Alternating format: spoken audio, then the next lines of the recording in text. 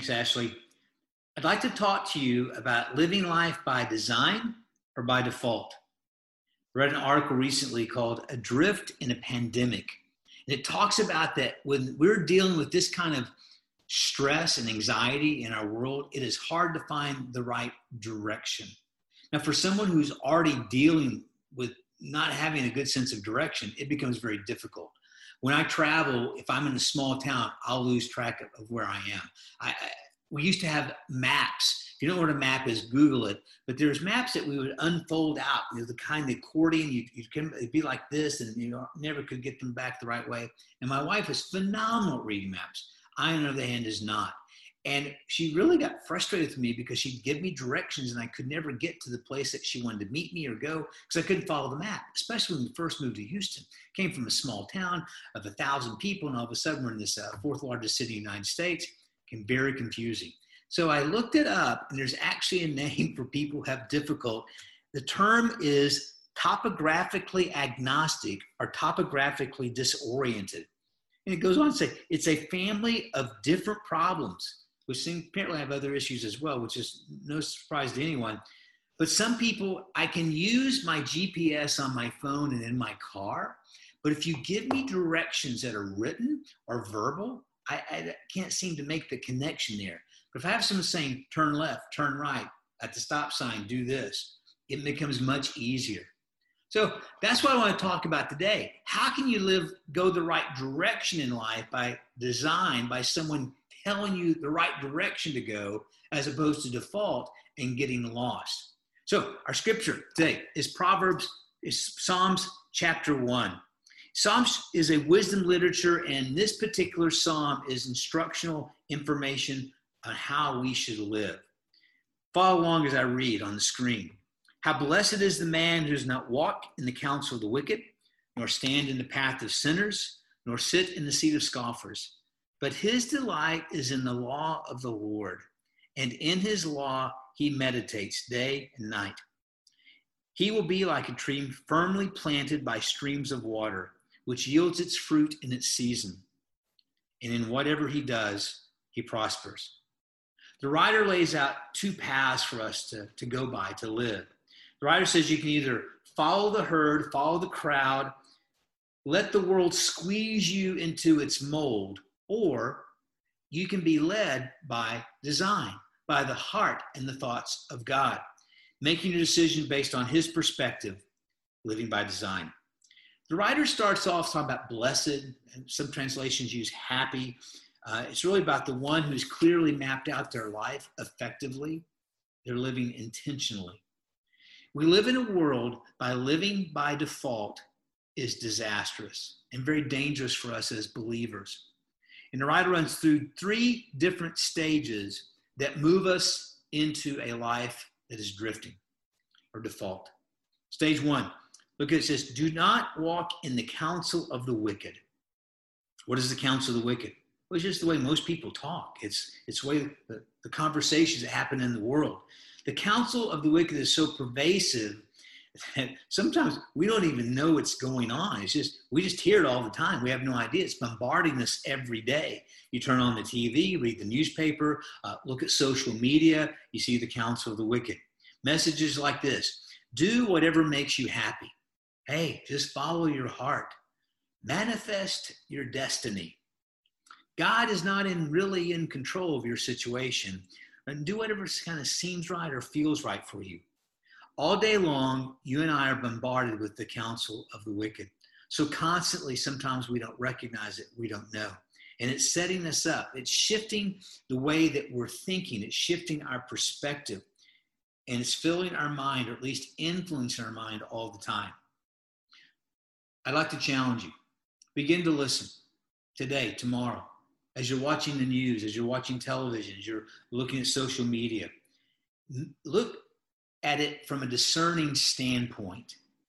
And it's not going to be blatant. It's not like go out and kill someone, steal, lie. It's going to be subtle. When someone says, follow your heart, well, the heart, Proverbs says, is deceitful. But that's the counsel of the wicked. So that's stage one. We listen to the counsel of the wicked. I think NIV says counsel of the ungodly. Second stage is this, nor stand in the path of sinners. Now, most of the time we think about standing, we're thinking about standing in front of someone, being a hindrance, blocking someone, but yet this particular passage, the author or the writer is talking about, I'm acting with them. I'm not just listening at this point, getting advice, I'm moving to action. My mind has been infected to the point now it becomes a way of life for me. People, who are the sinners?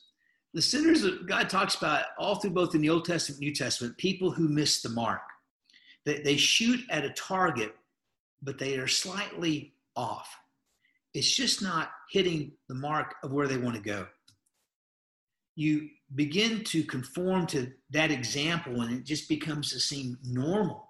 We have so much of the counsel of the wicked that all of a sudden we just go from the advice to the action. We just start living that way and not thinking anything of it.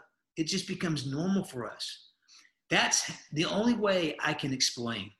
A friend of mine this last year, 2019, he was leading a Bible study in a small group, and I'd mentored him the 2 years prior to that so he could do that.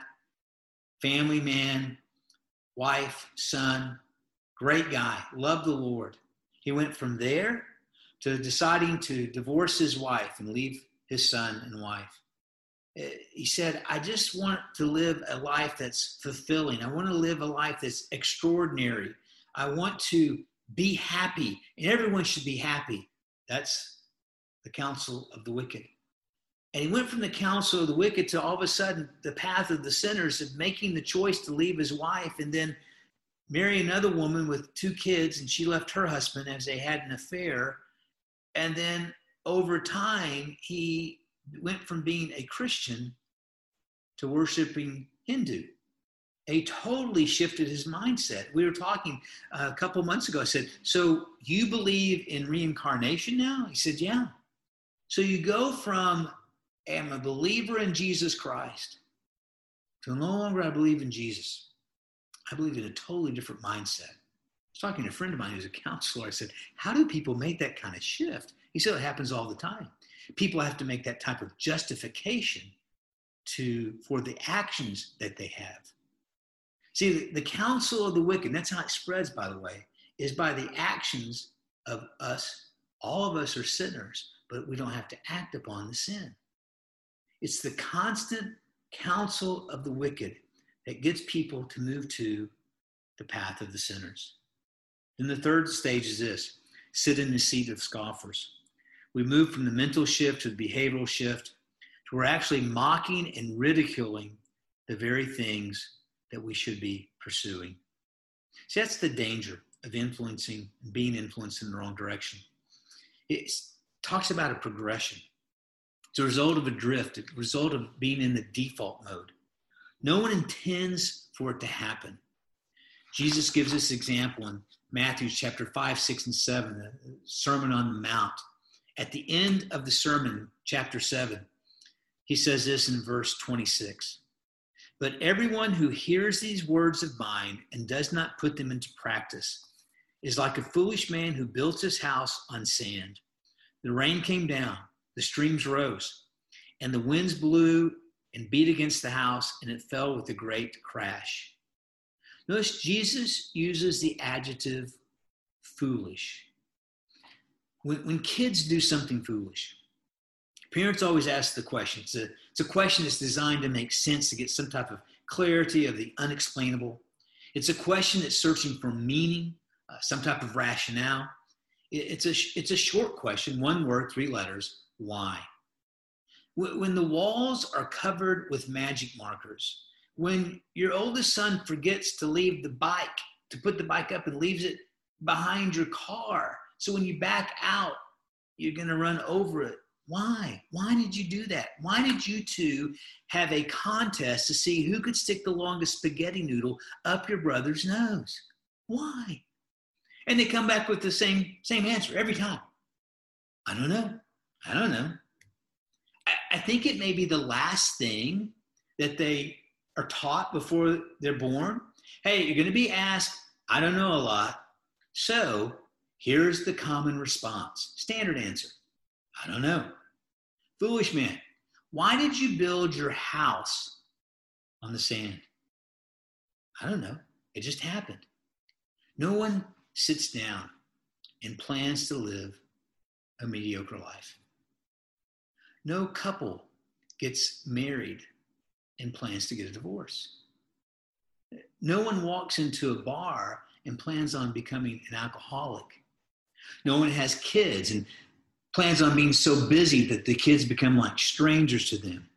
And no one nurses a grudge in their heart and plans on being a resentful, bitter person. It just happens. The Bible says this, that given our inner condition of sin, our fallenness, and the outer condition of the world, that the only alternative is really radical. Standing operating procedures with a smattering of religious activity laid over them will not bring about the transformation that you and I need and want in our lives. You have to live life by design. You have to live on purpose, deliberately allowing God's to transform your way of thinking, transform your way of feeling as you saturate yourself with God's thoughts, God's mind, God's heart, living by design. Verse 2, he says this, but his delight is in the law of the Lord, and in his law he meditates day and night. Talking about God's law. And when you think about law, we think about stop sign, speeding, that type of thing. Really what it is, it's the purpose of God's law for our life. It gives us direction. It's the fulfillment of his word, his promise, his thoughts, his hearts to guide us to get to know him better so that we can have not only a better relationship with him, but other people. And it says that we're so delighted by it. There's an element of happiness. It brings joy. It brings peace and fulfillment as we focus in on the law of God. What's his point? The counsel of the wicked is so pervasive that our only hope is to fill our minds with something different, to dwell on the thoughts and heart of God. He says day and night. What part of our existence does that not cover? We're constantly thinking about what God is saying for our lives, what God is saying for our fulfillment, what his thoughts are, what his heart is. That we fill our thoughts. It gives us life. It gives us joy. And it's not burdensome or some type of control element. It's to bring about joy. But we're to do it seriously, soberly, intentionally, deliberately, moment by moment. So that when I look at my circumstances and I look at people, I see the circumstances as God sees them. I see the person as God sees them.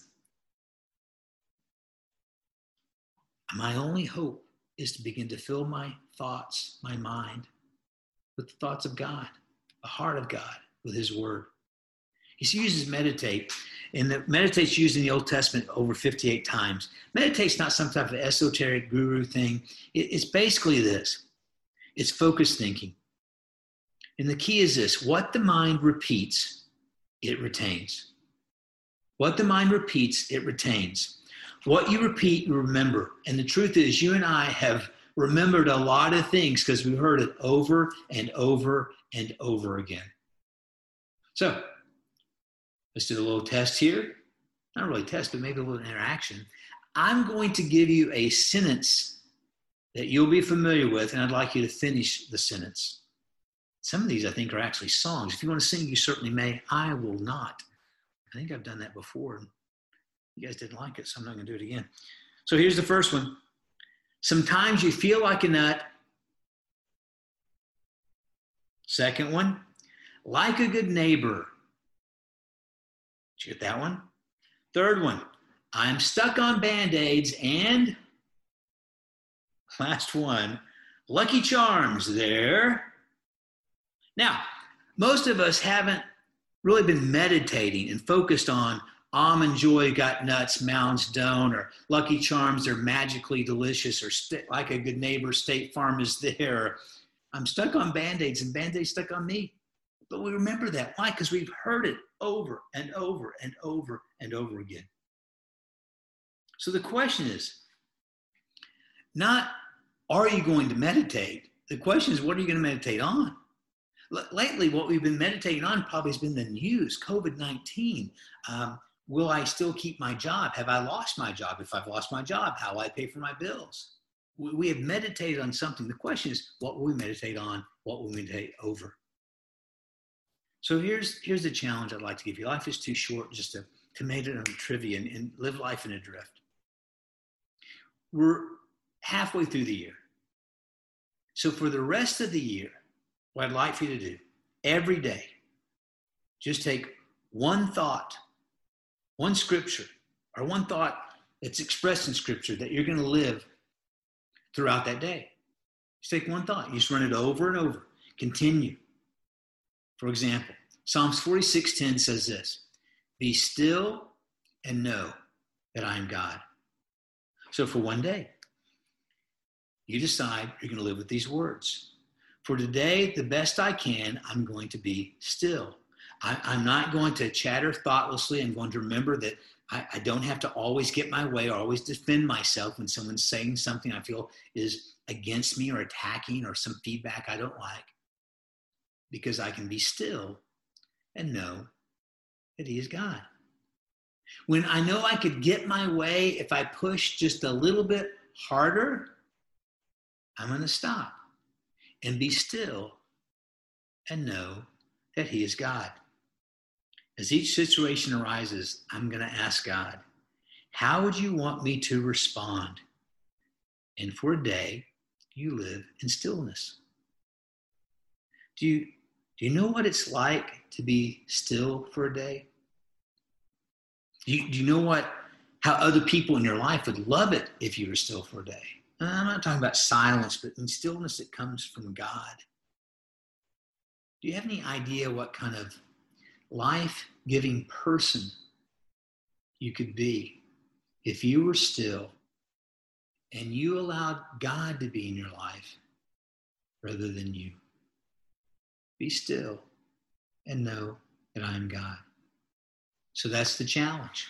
The rest of the year, 6 months, every day, take a piece of God's word, take that and that thought and live with it over and over and over and meditate it until you see the beauty in it, until you can delight in it to realize I can be still and know that he is God. I don't have to work out this situation. God's working on my behalf.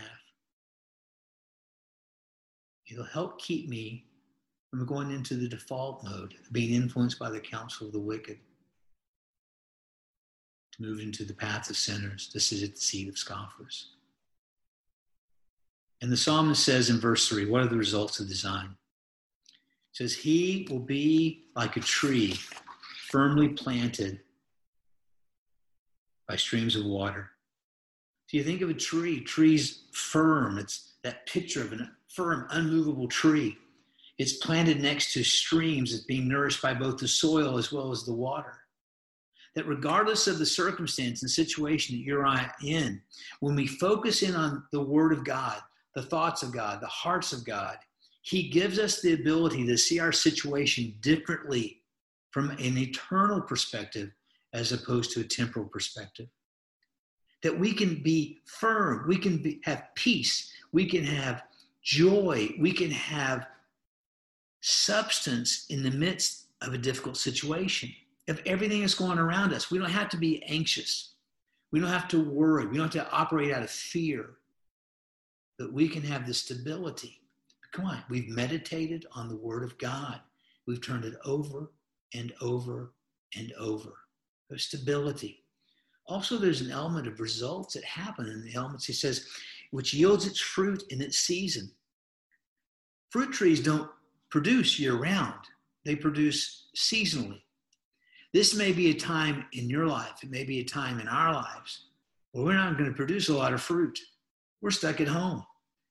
We're watching Netflix and what is it, Prime, Optimal Prime, whatever the Prime TV is. I don't know what it is. We don't have cable. And so we We're watching TV. We're reading more. We're doing all this stuff, but we're sequestered in. And we may not be able to express the fruit that we normally would express and be able to connect to people and serve to people because we can't even meet face to face sometimes. But we can still express the fruit of the Spirit. Galatians 5:22 and 23 says the fruit of the Spirit is love, joy, peace, patience, kindness, goodness, gentleness, faithfulness, self-control. Against such things there is no law.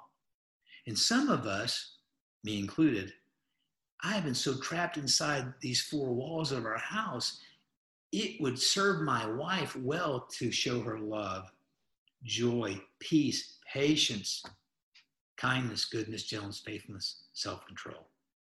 We can still have that type of fruit. But it says we have stability in his results. It says his leaf does not wither and whatever he does prospers. Now, here's what this is not saying.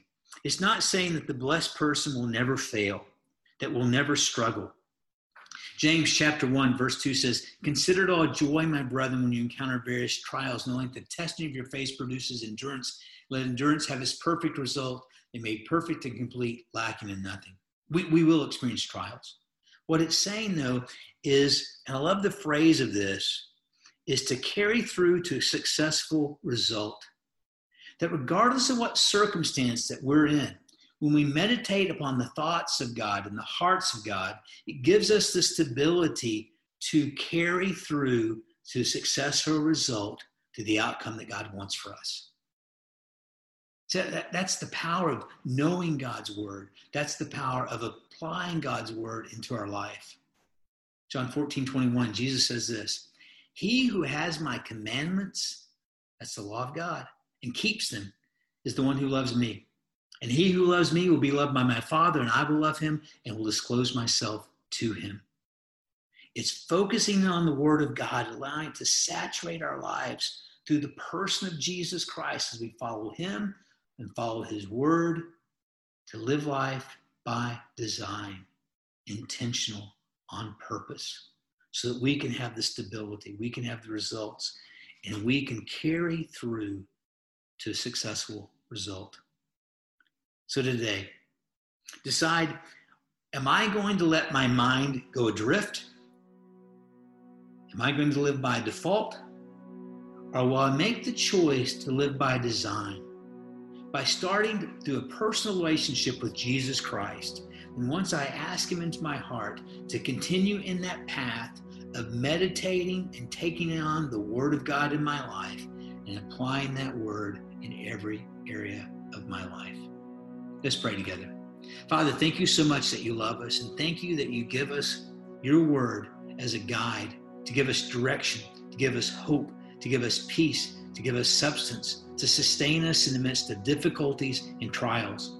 I pray for my brothers and sisters in Christ today that we will look at your word, listen to your word, and apply your word, and allow it to saturate our minds, saturate our hearts, so that we hear the counsel of the wicked. And we hear that what other people are doing, we can discern the difference between truth and error, and will live by your truth. We pray this in Jesus' name. Amen.